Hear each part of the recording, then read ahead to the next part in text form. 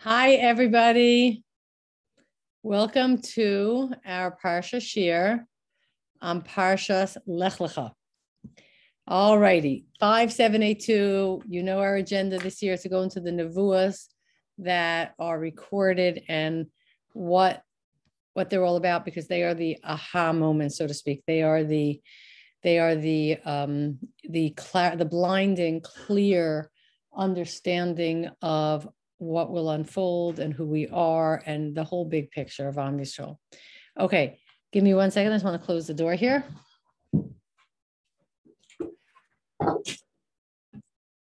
All right, we are back. All right, today's shir is dedicated by Sheila Shulman, Leila Nishmas, her father, Shabsai Pesachia ben Yitzchak.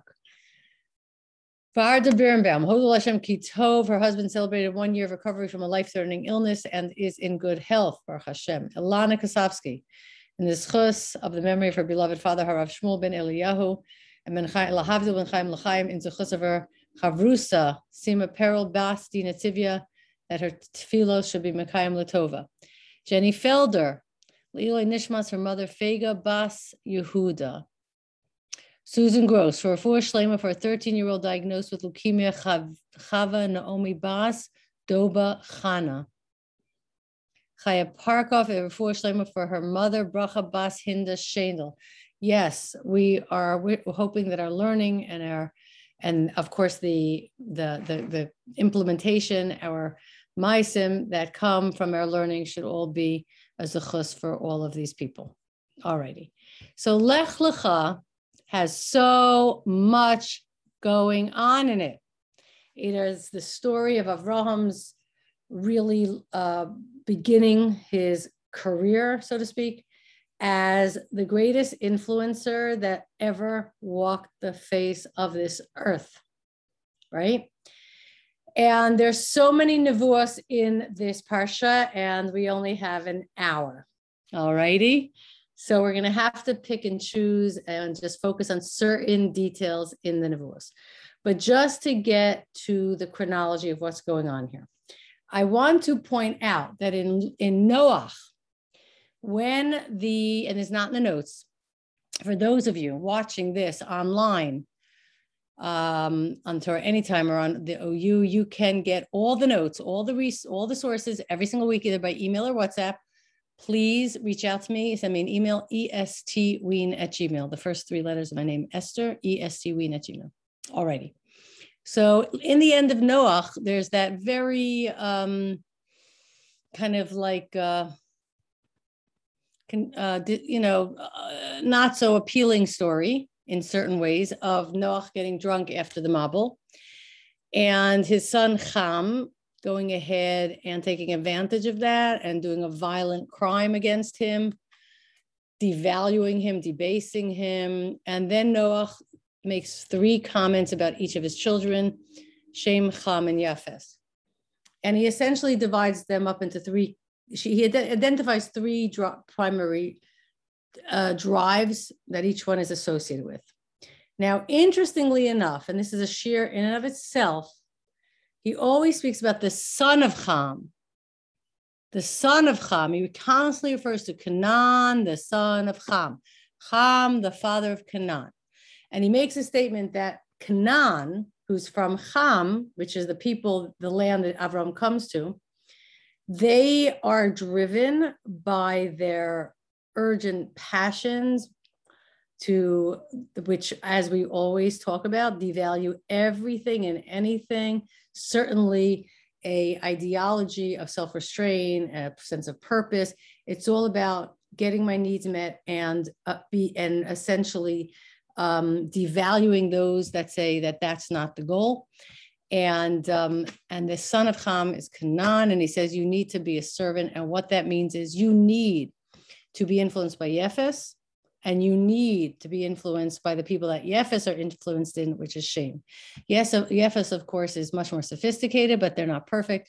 They're about the beauty and the intelligence in the world, and harnessing all of that and making life as convenient and comfortable as possible, like the world we live in today, totally influenced by this. And that is legitimate if it's in the service of something greater, which is Shem Hashem. So there's a hierarchy. This doesn't just exist in nations, this exists in individuals, and different nations fall into different categories.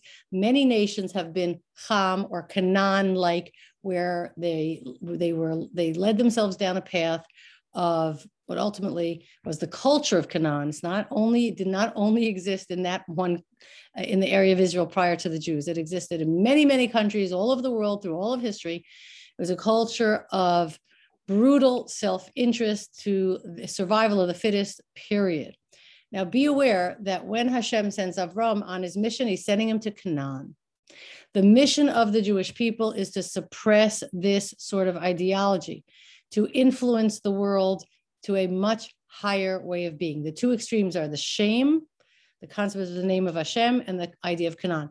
The very word Canaan comes from the root lahachnia, to humble oneself, to submit, to be machnia.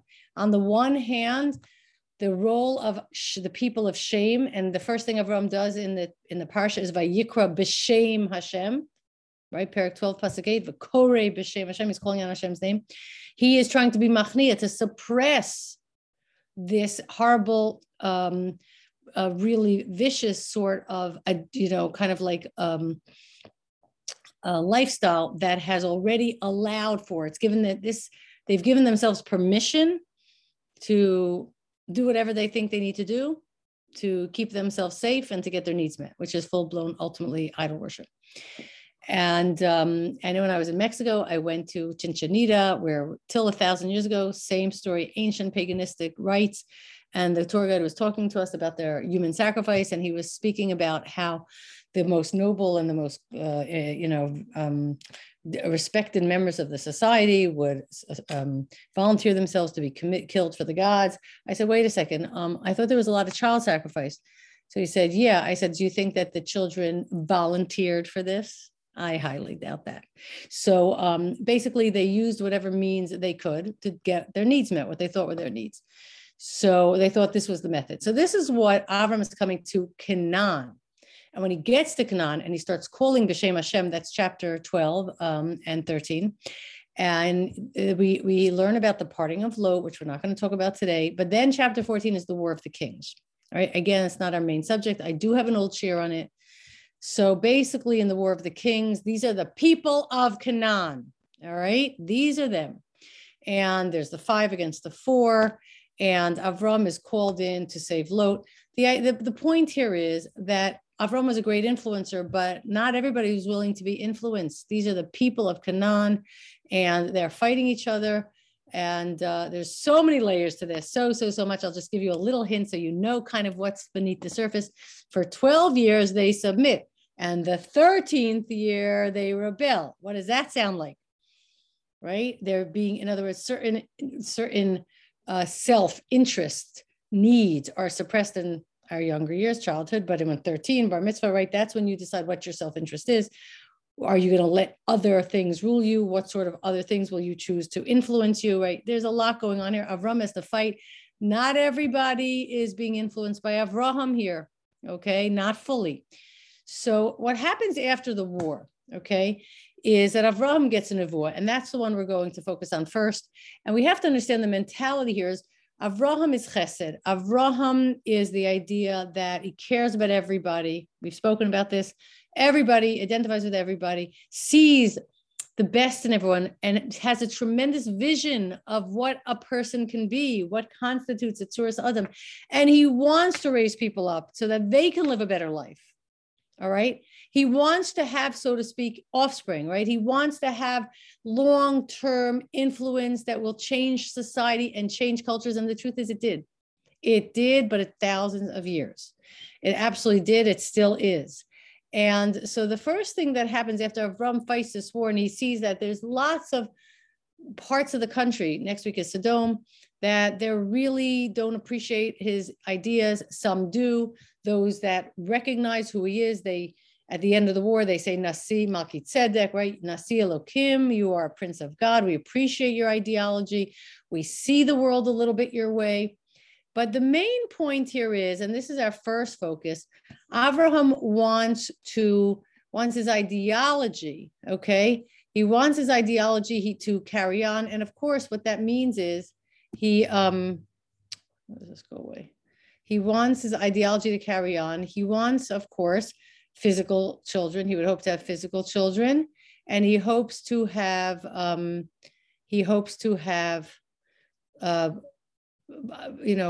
ideological children. Oh, we're missing an entire, oh gosh, hold on. No, this set of notes does not have, this set of notes is missing a whole page, page A. Okay, go back to the original notes I sent you guys, the first version I sent you. The reason we sent the second is because we added more to the dedications. But let me go back and find the first version because the entire section A was lost out of this. Okay, so let me just go back. Oh my gosh, I can't believe it. I don't even know if it still exists. I think it was deleted. Ay, ay, ay, ay, ay, ay, ay. Let me see. Hold it, guys. Is it there or was it deleted also on version A? Hold on one second. Was it deleted, guys? What do you say? Hold on, let me see. Oh, gosh. Let me see. Oh, no, A is there. Okay, so let's stick with the first version. Thank God it was not deleted. All right. One second. Oh, gosh. No, it was. Okay. So one second. So what we're going to do now is I got to get a chumash. I'm really sorry. Give me a second so I can get a chumash. Okay. Here I have a chumash right here. I'm sorry, everyone. Okay, let's go. Beginning of chapter. Hold on one second, actually.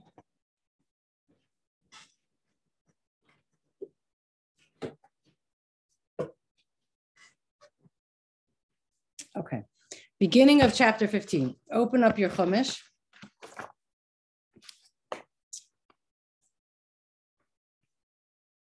All right, but like in the old days when we actually had real books, real svarim to learn from. All right. So in Perek 15, Hashem says, "Vahi achar hadvarim ha'ela hayadavar Hashem al Avram b'machazel lemor." So first of all, we're getting into Nevuah. Everything we're going to hear about now is happening in Avraham, in a state of having a vision. This is not happening in the physical world, okay?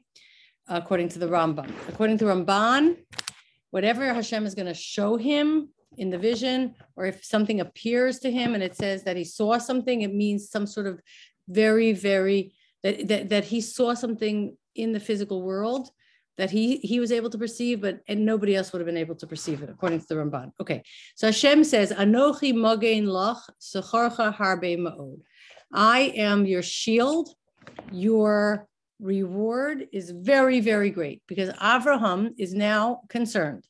All right, that his influence that might not have a future. He doesn't have an offspring, so to speak. He doesn't have a guaranteed somebody will follow in, a guaranteed anyone who will absolutely not only follow in his ways, but have the ability to influence others the same way he did. And many people will follow, but will they be able to carry on the legacy of influencing?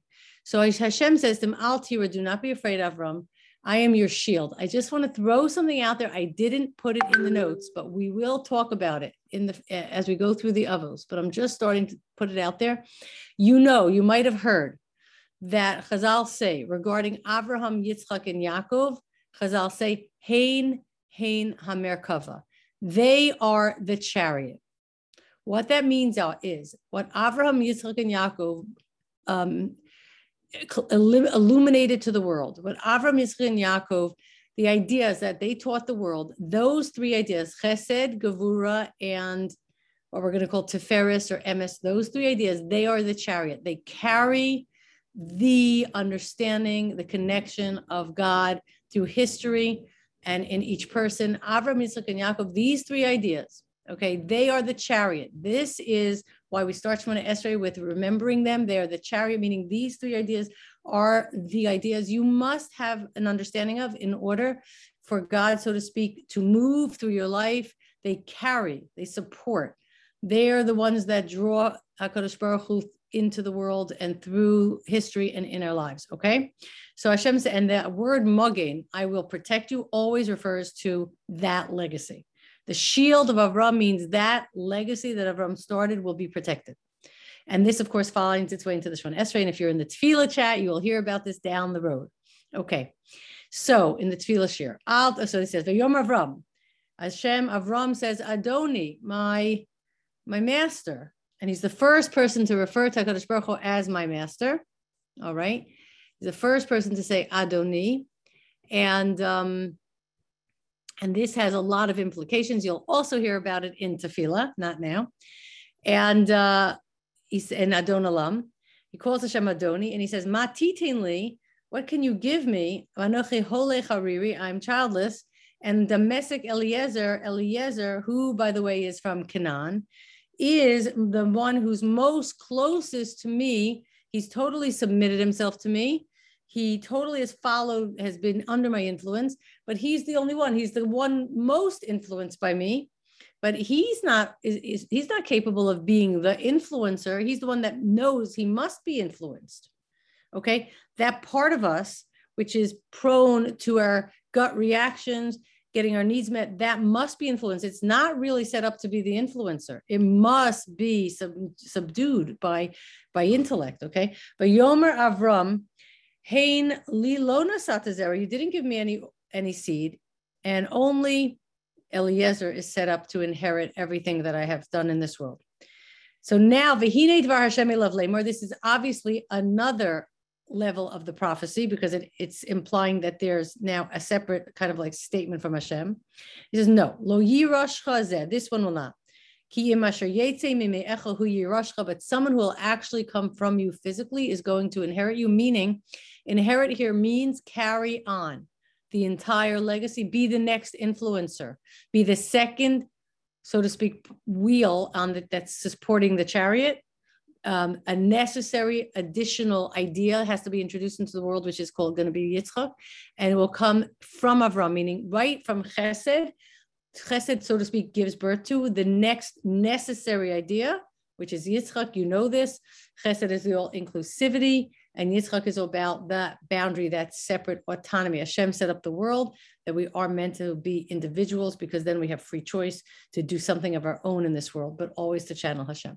But here's the pasuk we're going to look at here. Hashem then says to him, "V'yotze oso achutza," according to the Rambam, he didn't go anywhere. This is all happening in a vision. Okay, takes him outside and he says, "Habed nahashamayma," look to the heavens and count. Try to count the stars. Im tochal, if you can, lisparosam, to count them. But Yomerlo, and he said to Avraham, Ko yezaracha, your children are going to be like the stars. This is what we're going to analyze right now. Okay. Question. All right. What does this mean? It doesn't mean that look up the heavens, your descendants will be like the stars. Does it mean as many as the stars? But he says you can't count them. So is he saying you can't count them? Why can't you count them? This is the question. If you could, is it just because you can't see them? If you could see them, then you could count them. I mean, it'll be a trillion, a huge, enormous number. But if you could see them, of course you could count them. Of course. So he says, look at the stars.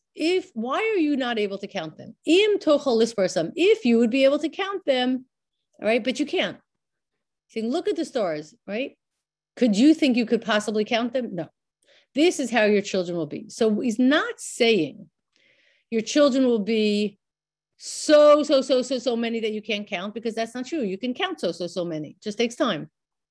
But there's a different quality to the stars that makes them uncountable. And the answer is why you can't count the stars, because your eye cannot detect all of them due to the enormous distance that they are away from you, and the fact that they spread out across the entire, not just the Milky Way galaxy, but there's 100 million galaxies, each one with 100 million stars, and they're all spreading out through the universe. I mean, you can't see them because the distance is like beyond us. They're so far away. All right. So the first thing we're hearing is that what Avram is discovering in this nevuah is that your children are compared to the stars. Again, the stars are a mashal. Remember what we learned. The Navi gets a idea. Okay. a theoretical, abstract idea, which we're about to learn about. What is this abstract idea? And then the koach hadimyon, the imagination of the Navi, takes that abstract idea and it finds a mashal.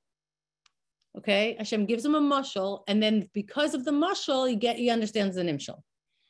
Okay, so what is the mashal of the stars, and what is that? What is Avram really understanding here? He's certainly not understanding that they're going to be a lot. The next point is Hashem, if we would think that Hashem is telling him, all the Jews that ever lived, are living and will live.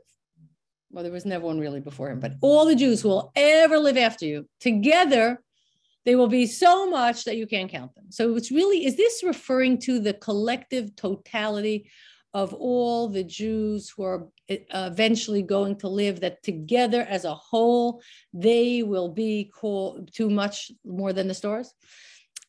You can't really say that, because look what happens. In Devarim, right before Moshe dies, when there's only 600,000 Jews in the world, he himself refers to them as today. Look at Pasuk Yud, right? Look at Pasuk Yud. Hashem Elokeichem, Hirbeschem. Hashem has made you many. We know that means 600,000 men between the age of 20 and 60. And then there's kids and there's women, about 3 million people. He says, and today, Behinchem Hayom, today you are Kakoch Hashemayim L'rov. Like the stars in heaven, you are so vast. What does it mean? That's not all the Jews who ever lived. How could you compare one generation and say you are like all the stars in heaven, uncountable? So wait, we're not talking about the totality of all the Jews who will ever live, because Moshe is referring to this one generation as the stars, which are too many to count. So what is going on here? Look at my grandfather, Rav Shimon Schwab. In the Mayan Beis HaShoeva, such a beautiful sefer, and my Uncle Meyer did an English semi-version. He took about 50% of the sefer, did it in English, and made some anecdotes and things like that. Very beautiful sefer also. But the original is the Mayan Beis HaShoeva.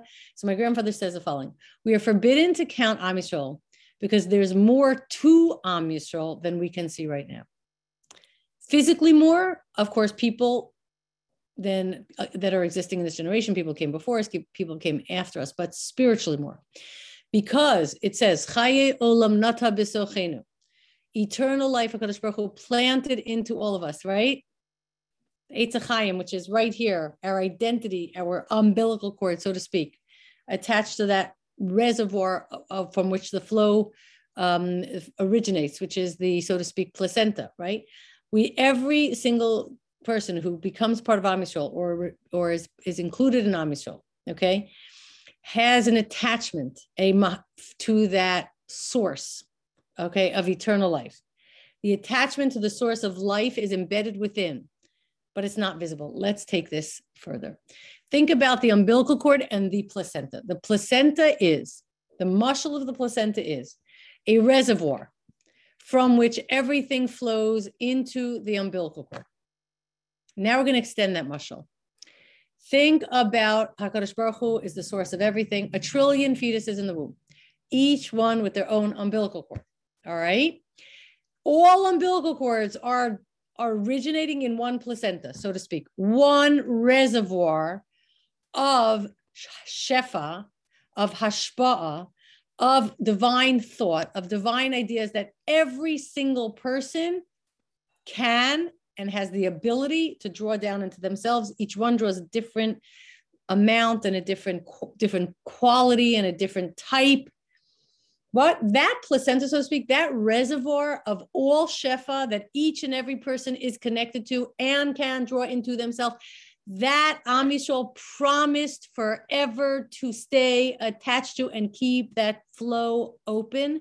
That collective, we talked about this by Myron, that collective source of shefa has a name. It's called Knesset Yisrael. Whenever you see that name used in philosophy or Kabbalah, that's what it's talking about. The reservoir of all shefa. So Hashem is saying to Avram now, Avram's understanding, your descendants, all of them capable of bringing down the shefa from the reservoir of all shefa, is like the stars. There is so much that is at this point, or that at any point you cannot possibly know or quantify, because each and every person has the ability to draw on that shefa to illuminate their particular piece of Judaism, of Torah, to have a chiddush in something, to emphasize something. So stars, which are way beyond your perception, you could never see them. Every member of Am Yisrael, anyone who joins Am Yisrael, who draws on that shefa, is going to come up with ideas that originate in you, Avram. He's saying, right? Remember, Avram said, will I have influence? Will I have influence? And Hashem is saying, will you have influence? What you created you created the beginning of influence. You created this Knesset Yisrael. You created this potential for this reservoir of ideas. And through the generations, in different times and places, based on a trillion different circumstances, everybody who is connected to Avram will draw from that shefa. But you can't even see it now because the variables are infinite. Every single human being in their particular space, in their particular life circumstances, on a particular day, at a particular moment, based on all the variables that are in play, is going to draw down shefa guidance according to their needs at that moment. How could you possibly see or quantify the amount of different flow, of different, amount and variation of it? It's like the stars. You can't possibly quantify them, not because if you would see them all, you could count them all. You can't even see them all.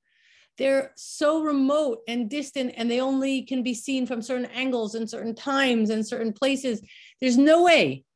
That's the mashal to the stars. Does this make sense? Okay. So now the pasuk says something unbelievable that we have to understand.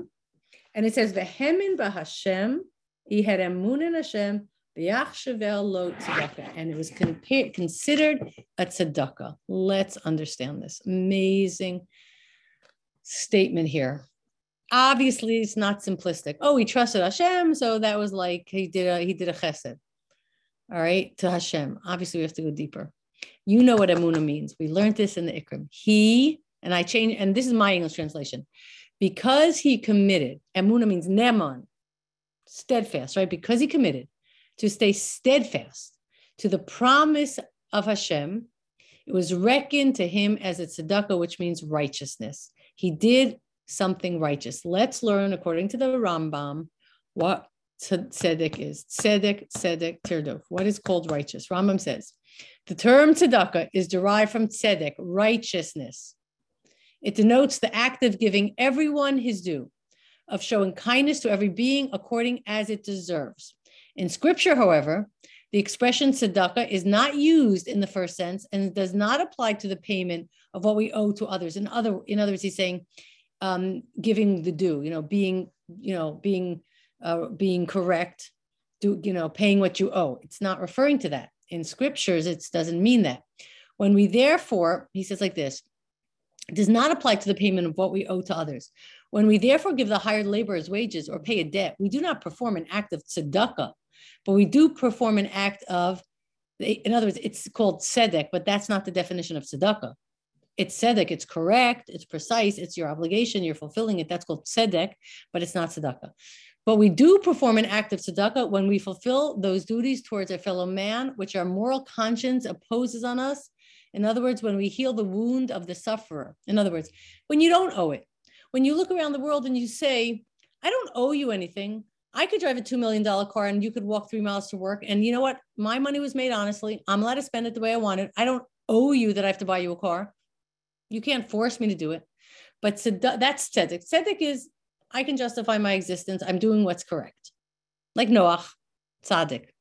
Tzedakah is when you look around and you say, I can justify myself, but how can I justify what's going on around me to myself when I can help? How can I justify not helping? That's tzedakah. Tzedakah is, as Rambam says, we perform an act of tzedakah when we fill those duties towards a fellow man, which our moral conscience imposes on us. When we come from the Avraham point of view that I care about everyone and we see people suffering and I have the means to help them, how can I just kind of like ignore them and justify that I'm not obligated to help them, which could be true. All right, that's tzedakah. Now look what he says. We're not talking just about do our duties towards our fellow man, which our moral conscience imposes on us. Go deeper. when we heal the wound of the sufferer, right? Now, the scripture says, in reference to returning of the pledge to the poor, and it shall be a tzedakah unto thee. This is a going out of your way to make it easier for the poor, to give them more opportunities, returning the pledge, even though technically you could hold on to it. Now look what he says. When we walk in the way of virtue, we act righteously towards our intellectual faculty. You hear that? Tzedakah means we act with a moral conscience towards our intellect. Our intellect needs emes.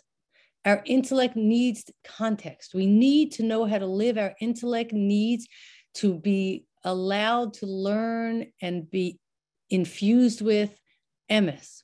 And when we act, when we have a conscience, when we care about the quality of our intellect, the needs of our intellect, and we go out of our way to teach ourselves truths so that our intellect can work with truths, okay? We're doing a tzedakah. We're doing an act of righteousness. We don't technically have to. Avram didn't have to, right? But he did this voluntarily. Avram's entire life was voluntary, okay? This, of course, changes by the Aseret Dibros when Hashem demands that we know certain things, but this hasn't happened yet. Look what he says. Let's read that again. When we walk in the way of virtue, we act righteously towards our intellectual faculty and pay what is due unto it. We give the intellect what it requires, what it needs, because every virtue is thus tzedakah. And because every virtue is thus tzedakah, scripture applies the term to the virtue of faith in God or steadfastness in God. And he believed in Hashem, and it was called a tzedakah. When a person does something virtuous, in this case, committing to the promise, to the nevuah, staying steadfast, really trusting that through all of history, all through Am Yisrael, in a trillion different circumstances, every Jew will have the opportunity, and anyone who attaches to Am Yisrael more than anyone else, because we commit to this, we're actively engaged in this, will have the opportunity to draw down from that Knesset Yisrael, that great Shefa, and Avraham becomes committed to this idea, which is an act of tzedakah to his intellect. Why? Why is he doing something virtuous for his intellect? Why is he doing something? Because he cares about his intellect. Because here's how it goes. When you know for sure that every single human being has the capacity, in whatever state and place and time they are, to stop themselves in their tracks and say, stop, let me draw on Chachma to guide me. I don't want to draw on my own subjective interpretation. Let me draw on Chachma. And then every single person can do that. Yesh kona elama b'sha achas. You can kind of like acquire your world in a second. Then you can save yourself. You can be influenced by what Avraham started anywhere, anytime. It's incomprehensible. It's like the stars, which are not too many. They're not detectable yet. There's like a universe of them that are not all detectable yet, to us, and they won't all come together till the end. And so Avram now has the ability, and that's our quality of Avram in us. Don't lose faith. Give everyone the benefit of the doubt. Assume the best about every single person. Assume the best about every single person. Everybody can shine like a star at some point, in some place, at some time. Every person has their moment. Take it easy. Never, like my friend Jordana, who spent yesterday with me, she said, don't be a judge. Don't be a judge. Be curious. Why do people do things? Don't judge. Be curious. Be curious. I don't know if you know the whole map of their mind, everything that goes into making them who they are at this moment, you'll probably figure out why they're doing what they're doing. Okay. So, wait, I have it here. Oh, okay. All right. Yeah. So this is the Midah of Avraham. Okay. So the first thing that we are dealing with in the Chumash is that Avraham has the steadfast commitment that's in us, that every single person will shine at some point, somewhere, in some way, and he commits to it. And this is a chesed to your intellect to adopt the attitude of trust in other people, in belief in the goodness of other people, in patience and seeing their life unfolds and how they evolve in assuming that everybody will save themselves is salvageable. This is a gift to your intellect because it takes a person from being judgmental, disappointed, harsh, to being patient, accepting, creative, because you come up with all sorts of reasons why that person probably did what they did. Loving, it's a gift to our mind to think like this. Does this make sense, everyone? Okay, now the next thing that happens, and I just want to tell you that this, according to many, this happened earlier, 5 years earlier, and the Torah puts it in here because it's in concept linked to what we just learned, okay? But this actually happens a little bit earlier, and that is that now Hashem is talking to him not about his influence in the world, but the ultimate goal of attaining the promised land, of inheriting Canaan, inheriting what would become Eretz Yisrael, okay? Ultimately vanquishing the lowest form of operation called Canaan, okay? And inheriting the land, elevating the land, so to speak. So Hashem has promised Avram that he will inherit the land of Canaan, that he will succeed, right? Again, influence children, and this land, this type of lifestyle, this whole sort of survival of the fittest ideology will be vanquished and inherited by Avraham, by the higher moral calling of man. So this is what Hashem tells him when he first comes in earlier, believe it or not, 5 years earlier. It's a whole history there. But anyway, Vayomer love Ani Hashem, Asher hotzesicha me'or kasdim. That's why it says it there. I took you out of Or Kasdim to give you this land to inherit. All right. Vayomer, and Hashem says, Ado, again, we're going to learn about this in Adon Olam. But Ma'eda, suddenly he has questions. Again, it's earlier. How will I know that I will inherit it? Now it's a very different thing. How do I know? How will I have the absolute guarantee that my children will not lose the influence, right? And that they will ultimately be able to take the Cham Canaan ideology and totally uplift it until it becomes Eretz Yisrael. How do I know? Vayomer love. So now Hashem says to him, again, this is all in a vision. This all is in a vision, okay, according to the Rambam. We're going into this carefully, and we're going to go a little overtime because we had a few delays here, but let's go into this Bris Ben Absarim very carefully. So he says, take an egla mishuleshes. Everything is 3 here. A 3-year-old egel, little cow. Take A's mishuleshes, a 3-year-old she-goat. Take a ayil mishulas, a 3-year-old male ram, a turtle dove, and a bird. All right. And he took all of these and he cut them into 2 pieces facing each other. And the bird, he did not, okay, very important. And the bird, he did not cut in half. What that means is, we're going to see in the Radak, well, first we're going to see the general idea, and then we're going to focus on the bird. We're focusing on the bird. All right, what this means, what Avraham, the mashal, is these 3 types of animals being cut in half. You'll see the fire passes between them, and a bird that he doesn't cut in half. What is this talking about? Okay, what's the mashal? This is the mashal. What's the nimshal? All right.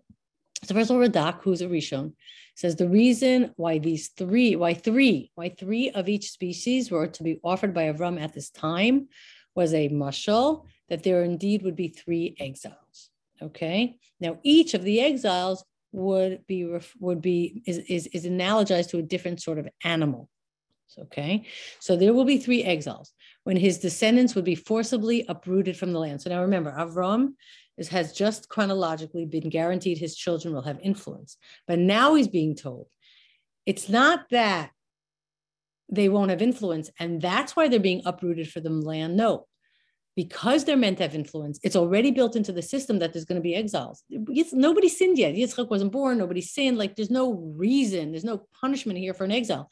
Avram gets an early prophecy that part of the evolution of Am Yisrael and their influence, which he commits to trusting in for all of history. Avram trusts in everybody. That's why there's a famous Gemara, by the way, which I didn't bring, that Avram stands at the entrance to Gehenna and pulls everybody out, okay, by the bris milah, whatever, it's a thing, but Avram believes in everybody. But here's the thing. So what is Gullus? We always think about Gullus as a punishment. It's because we failed. And Avram's getting this nevuah way before there was anybody to even fail. Yitzchak wasn't even born yet. He says, no, part of the influence is built in. The system through which the world will be influenced is you're going to have to go out into the world. And by your living among them, they will then be influenced. That's what the Rambam says. The exiles were in order to bring the concept of one God to all the faraway lands. That's why we had to do it. So again, it's built in to the system. So number one, there's going to be 3 exiles, okay? And they will be forcibly, Am Yisrael is going to be forced to go through them, forcibly uprooted from their land. All, again, in service of the great goal, which is influence, bringing Avram's influence everywhere. The first such exile would be the land of Egypt, which is referred to as an Egel. Now, each of these could be a whole class. We're just going through them quickly. Of course, you know the Egel, okay, is the Egyptian, was one of their gods, was the Taurus, the Egel, and of course, the Jews made the Egel that reminded them of Egypt. But in any case, a lot to talk about, but Egypt is the mashal for the Egel. The first one is Egypt. Now, there's a she-goat and there is a ram. All right. These 2 species are symbolic of the A's Va'il. These 2 species are symbolic of the exile of Babylonia and the exile initiated by the Romans. Now, there's another one in there called the Greeks. All right. Even though the Jewish people were badly oppressed by the Greeks, this happened while they were in and remained in their own land, but still included in the parable. But we're going to focus now on the she-goat and the ram, which is Bavel and Rome. The allusion to the second exile, that is Babylonia, in the feminine, okay, instead of a seir, which would be a male goat. Why is it feminine? Because the Babylonians never allowed the Jews to return to build the Beis Hamikdash, to build their land. So that's why they're female. Start thinking what that means.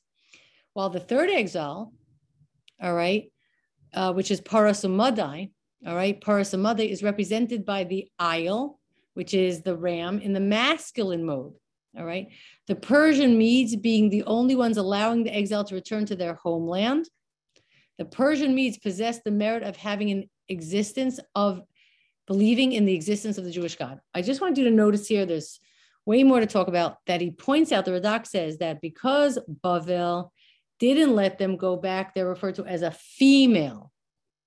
Because Paras Umadai did let them go back because they did believe in Hashem, they're referred to as a male. Remember, male is machshava, what you believe in, and female is concretization. So since the Persians believed in Hashem, they are male. Since the Babylonians did not, they are female. Of course, there's much more to talk about, but I just wanted to point that out. All these animals are a reference to the Gullus, but let's focus on the bird. It says that Avram did not divide the bird. Now, how is a bird divided normally? Because we also know that these 3 types of animals, the egel, the seir, or the A's, and the ayil, these are, and all the turtle dove and the bird are all animals that we bring on the Mizbeach in the Beis Hamikdash as kaparas, for kaparas. But the bird is very different than the rest. So here, let's just look at Bereshis Rabbah.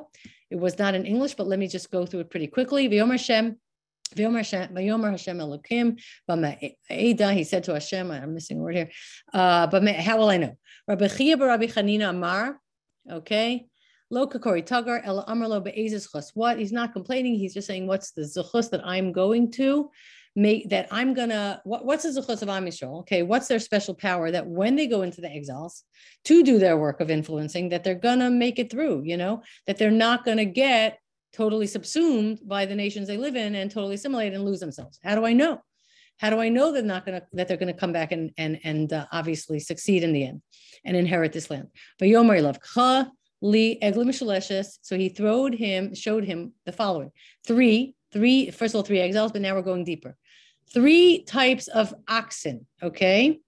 3 types of goats, 3 types of rams, 3 types of oxen. These are 3 types of karbanos: Yom Kippur, Par Yom Kippur, the type of ox you bring when you have to bring a carbon chatas on the various mitzvahs, and the egla rufa. So he's going into basically these 3 animals. Each of them, there were 3 versions of them that you brought in the Beis Hamikdash as a carbon. Basically, it's telling you that Avram's getting a vision of all the different types of animals you bring as carbon chatas. In other words, Avram asked, okay, you're telling me that we're going to inherit this land.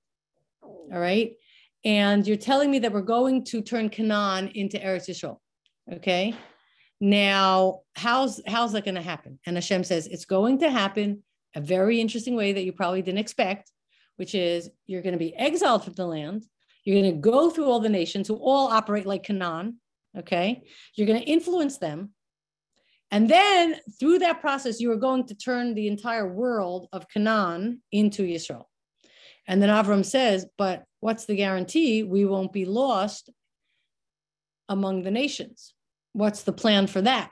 And then Hashem says, oh, the plan is that you're going to have all sorts of different ways to get kapara. In the time of the Beis Hamikdash, there'll be all these different animals, and you'll use them in different circumstances, meaning there's always a kapara for everything. There's always a way to get kapara. So if you lose yourself along the way, don't worry. It's part of the dangers of the journey. It's already built in. I already know about it.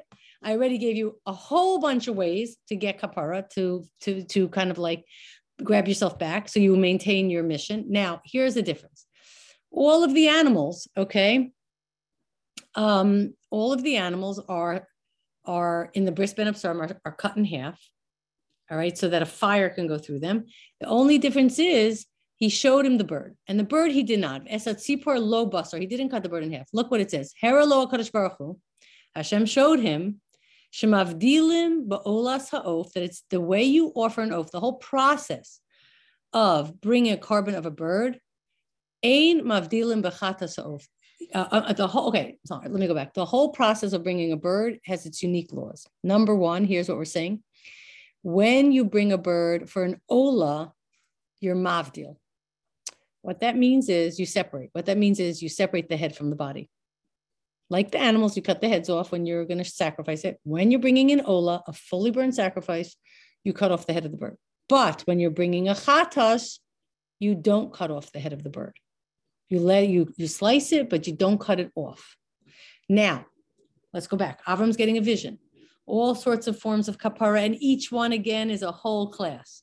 But then he said, and the bird, don't cut that one in half. What's the message?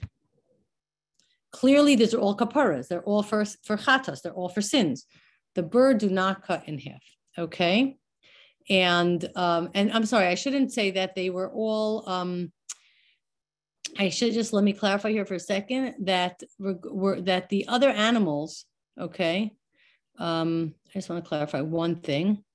1 second. That these animals. Okay, 1 second.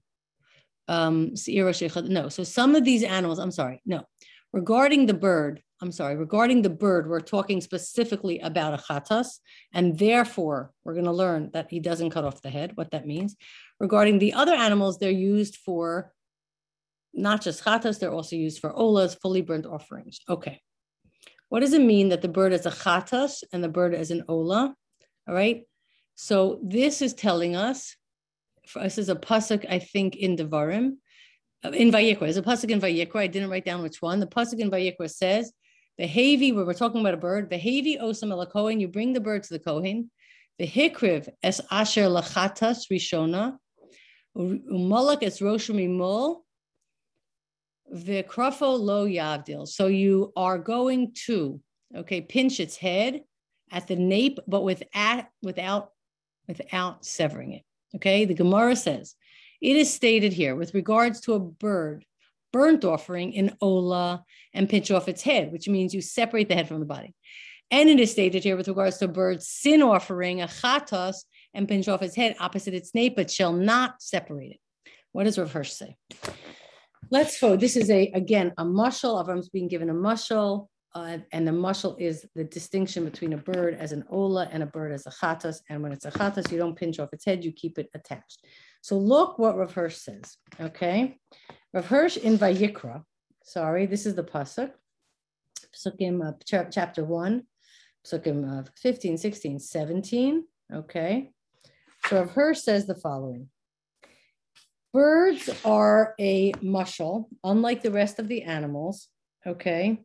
For a person who is like a trapped bird.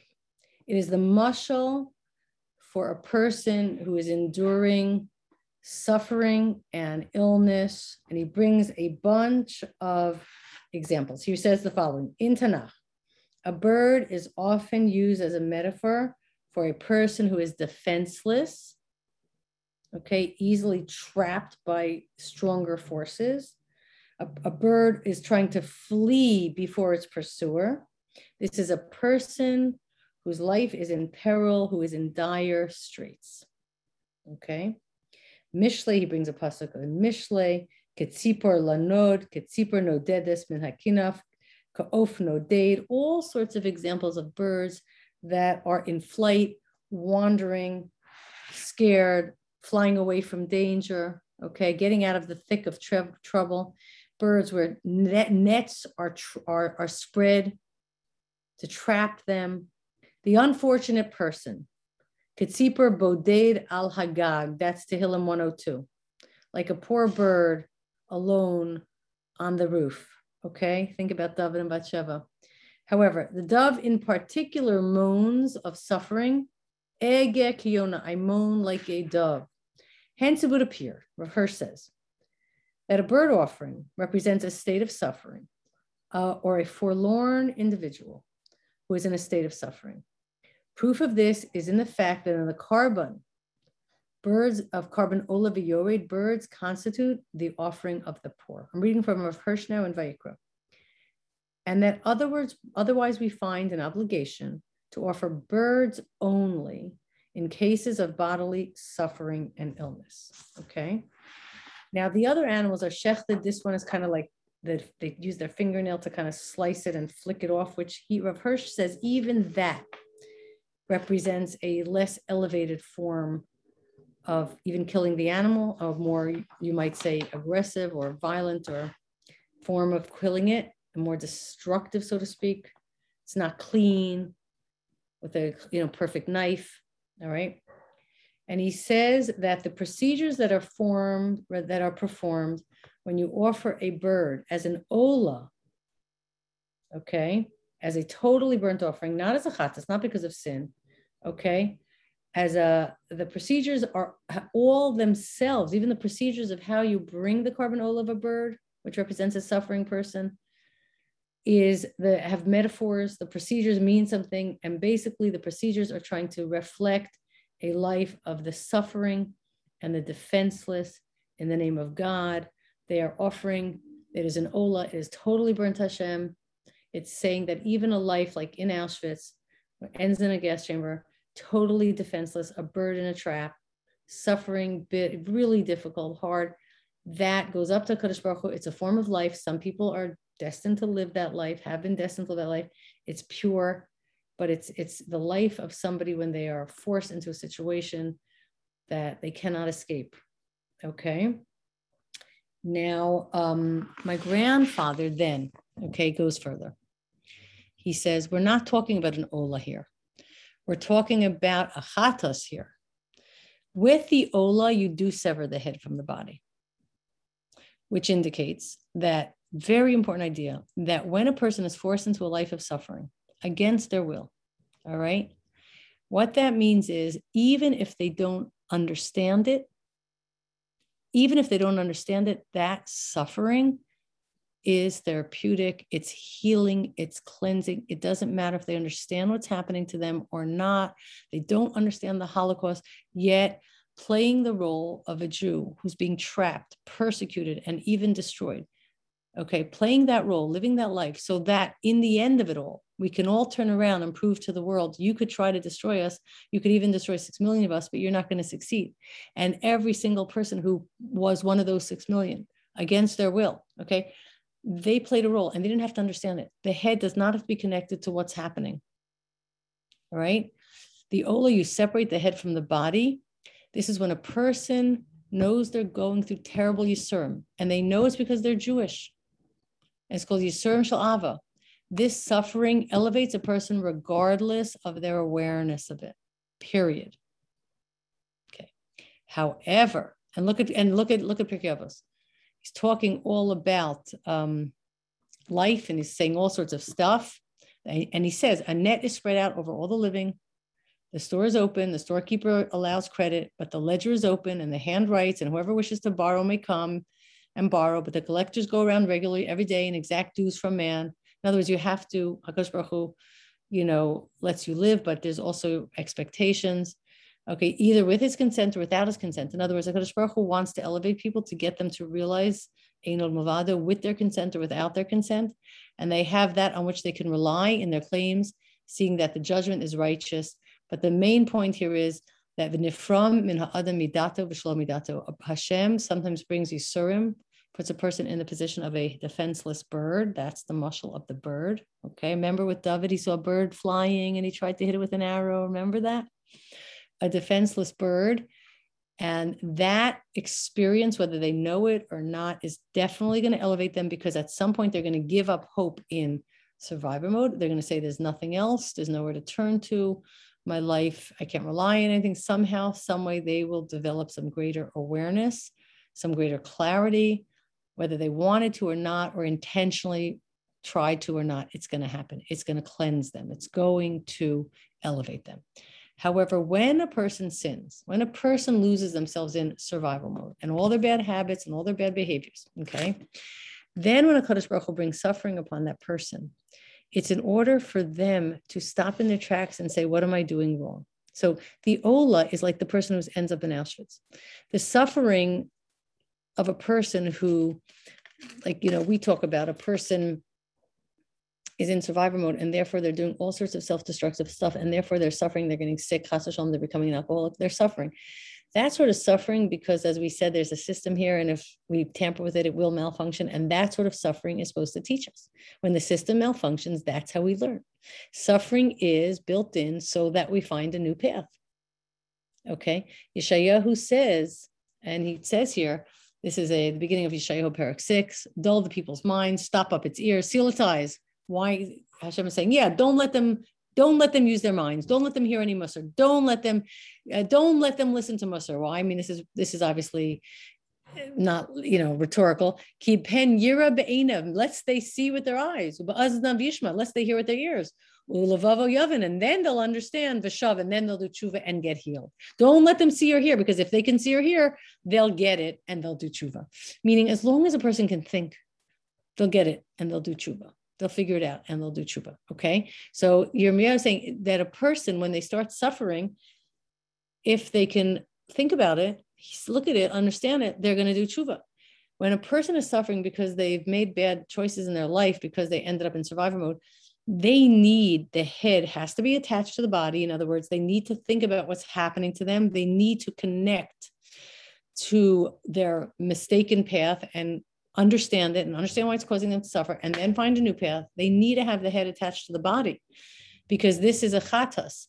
This is saying that the point of the mashal of taking a bird, which represents a helpless, defenseless person who found themselves in a trap, which often we find ourselves in traps when we allow ourselves to end up in traps. We don't realize that that's what we're doing to ourselves. You bring a carbon and you cut that, you slice it, but you leave the head on to show, I get it. I get it. Yes, I get it. Chatasi. Chet means lahachtia. I was missing the mark. My focus was off. I didn't understand my priorities. I didn't know who I was. So I missed the target. I was like aiming there when I should have been aiming there. I get it. I figured it out. That's the whole mashal of bringing a bird as a carbon chatas when a person is suffering in a situation that is trapping them and basically like stopping them from living fully. Okay. Look in Megillah 17b. Why, again, in Tefillah, right? When we get to Shemona Esrei, why is the blessing of tshuva after the blessing of understanding? Tshuva is after chachma, bina, and das, as is written. Because when you understand, you're going to do tshuva. When your mind works and you understand, you're going to do tshuva. That's the concept of the bird. You have to think about why you're in this suffering when you're bringing a chatas, because a chatas, again, is, oh, gosh, I really was off base. I had a totally wrong priorities. Okay? Now, HaKadosh Baruch Hu promises us in Devarim that in the end, just like Avram's question, we're going to go to Gullus. What if we get lost in Gullus? What if we become like that bird? What if we get so trapped in the ideology? All right, how do we escape it? And the answer is you have a lot of ways to do various kaparas on different things. But if you get so trapped, if you become the bird, not the ox or the ram or the goat. But if you become the bird, if that's your situation, as long as you think about it, you'll be able to reroute yourself. And in the end, Hashem promises that this will happen. And in Devarim it says, when all these things have transpired, everything Avram's seeing, all the exiles, okay, all the bracha and the klala, all the proper functioning when you're in the sync, all the malfunctioning when you're out of sync, all of this that I've told you about. And look what it says, you shall return to your heart. What's heart again? Heart doesn't mean passions. Heart in Judaism is your understanding, and also your passions. When Ish and Isha are one, you will return to your own unity of heart and mind. You'll have seen it all unfold. You'll learn on the job. You'll figure it out. You're going to come back to who you actually are. All right. When you know where this is going to happen? Among all the nations that I have banished you. It's going to happen because you're amidst the nations. Not only will you influence them, but you'll also learn from the whole process what's the only emes. And you will return, exactly what Hashem is telling Avram now. We reiterate in the end of Devarim. Of course you'll return. You return to Hashem, v'shamata b'kolo, you'll listen to all the true ideas. Asher anochi mitzavcha hayom, that I'm teaching you, commending today, ata uvanecha v'chol levavcha v'chol nafscha, and your whole heart and soul. It's all going to come full circle. Okay? Does this make sense, everybody? All right. And I just want to add one thing here before the takeaway. I sort of put it on the bottom. I'm not sure why. And what happens then? A fire comes down between the parts. A fire, right? And Rambam explains what that is. Rambam and Morris says, what is this fire that comes down? Let me just read it to you inside the Psukim. Hold on.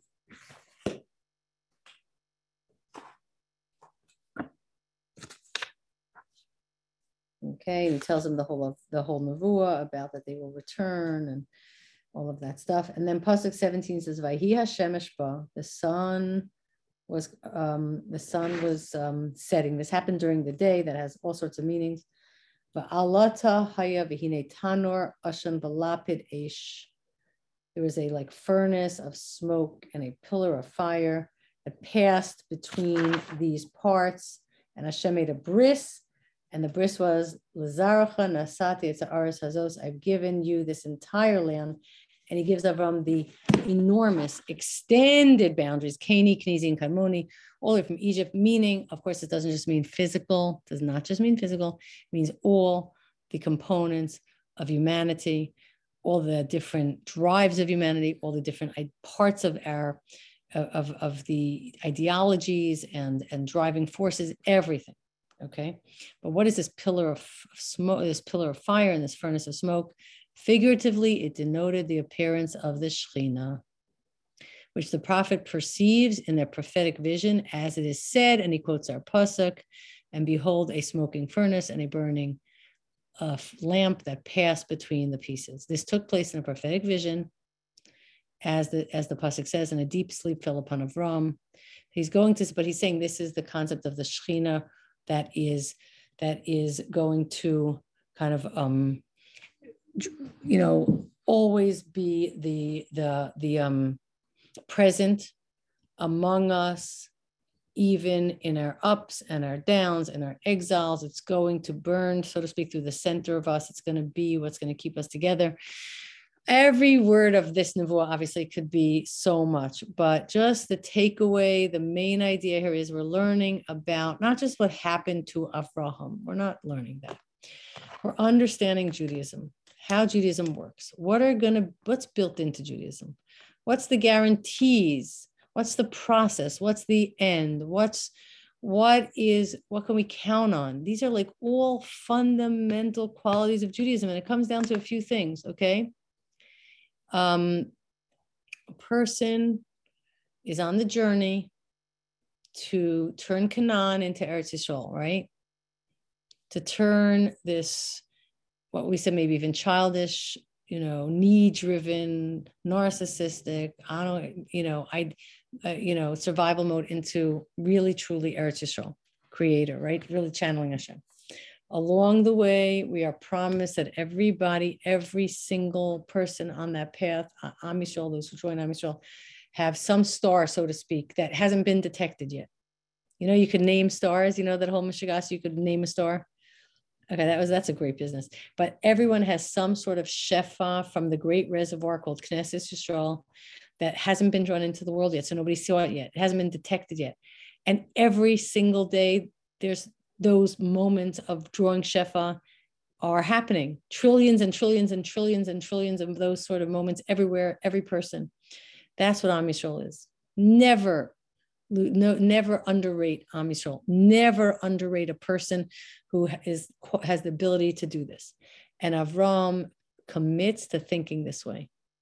And he does an act of virtue and righteousness to his mind. To think like this is doing the right thing for your mind. You're not forced to think like this. Avram wasn't forced. He committed himself to think like this. And that was the greatest act of righteousness and kindness he could do to his mind, because it changes the way you see everybody.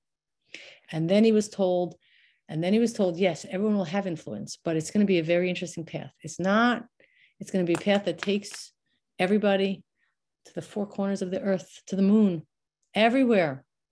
And in those travels, encountering endless amounts of circumstances, both better and worse, or bitter and sweet, they will be changing with their identity, with our identity. We will change slowly the way the world operates and the way the world thinks. And it will happen. But along the way, it's a very precarious journey. Yes. And a lot of people will be sucked into some degree to the influences around them. But that's okay, because I've built in a system. It's called kapara. Today, we don't have animals. We just have tshuva. And then Hashem says to Avraham, there'll be 3 major exiles. But what I want to focus on is also the individual, the bird, in the course of these exiles. And the different nature of each exile. What about the person?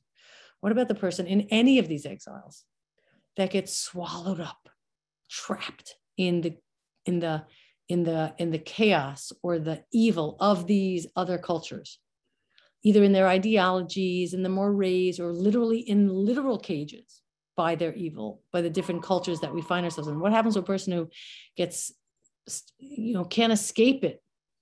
There was no Eretz Yisrael to run to yet, back in the day. There was for thousands of years. We couldn't escape. We were forced to have to submit to the not just cultural ideologies, but the literal physical policies, horrible, evil policies of these countries. What do you do? And Hashem says, first of all, again, the suffering, I'm sorry for the phone, the Yisurim Shalava, they're in Ola. You don't even have to know what they're for. They're part of the journey of Am Yisrael. If you're in it, you're playing a role. You are playing a role, whether you know it or not. But if you get caught up and you need to reroute yourself, recalibrate, you have to use your mind. And if your mind is intact and you could just think your basic thoughts, you're going to get there. That's what we learned in the sources we had. If you can think, you could get there. If your eyes can see and your ears can hear, you're going to reroute yourself, recalibrate, put yourself back on the right track. And then Hashem promises the Shekhinah will be with you the entire time. And you will all be able to collectively, as Knesset Yisrael, come back, recapture that perfect state of being after having fought for it so hard for so long. And you will be back in Eretz Yisrael.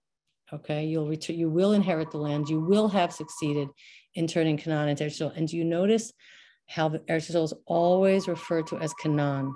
Hold on, always referred to as Canaan, because the Torah is telling us about the journey of turning Canaan into Eretz Yisrael. Okay, so there. All right, everybody. I wish you a beautiful Shabbos. Tons to think about. You can do all your own research. There's so much. If you have Rav Hirsch, it's unbelievable. Of course, explains so many things and.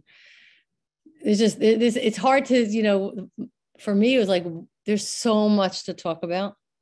There's so much, it's so loaded. You could live 1,000 years and not get through it. And, but I think this is a very important message. You know, it's like zooming in from the big picture of the big exiles to the individual situation of every person, and validating that, and dignifying that, and giving hope to every person. And the main thing I would say is the takeaway is Abraham's point of view. He committed to a mindset that Am Yisrael is like the stars. And that is keep that in mind. He committed to a mindset that Am Yisrael is like the stars. That was the greatest kindness he could do for his perspective, for his whole outlook on life and on his mission and on Am Yisrael. All right, everybody. I wish you a beautiful Shabbos. Take care, everyone. I'll see you on the Q&A.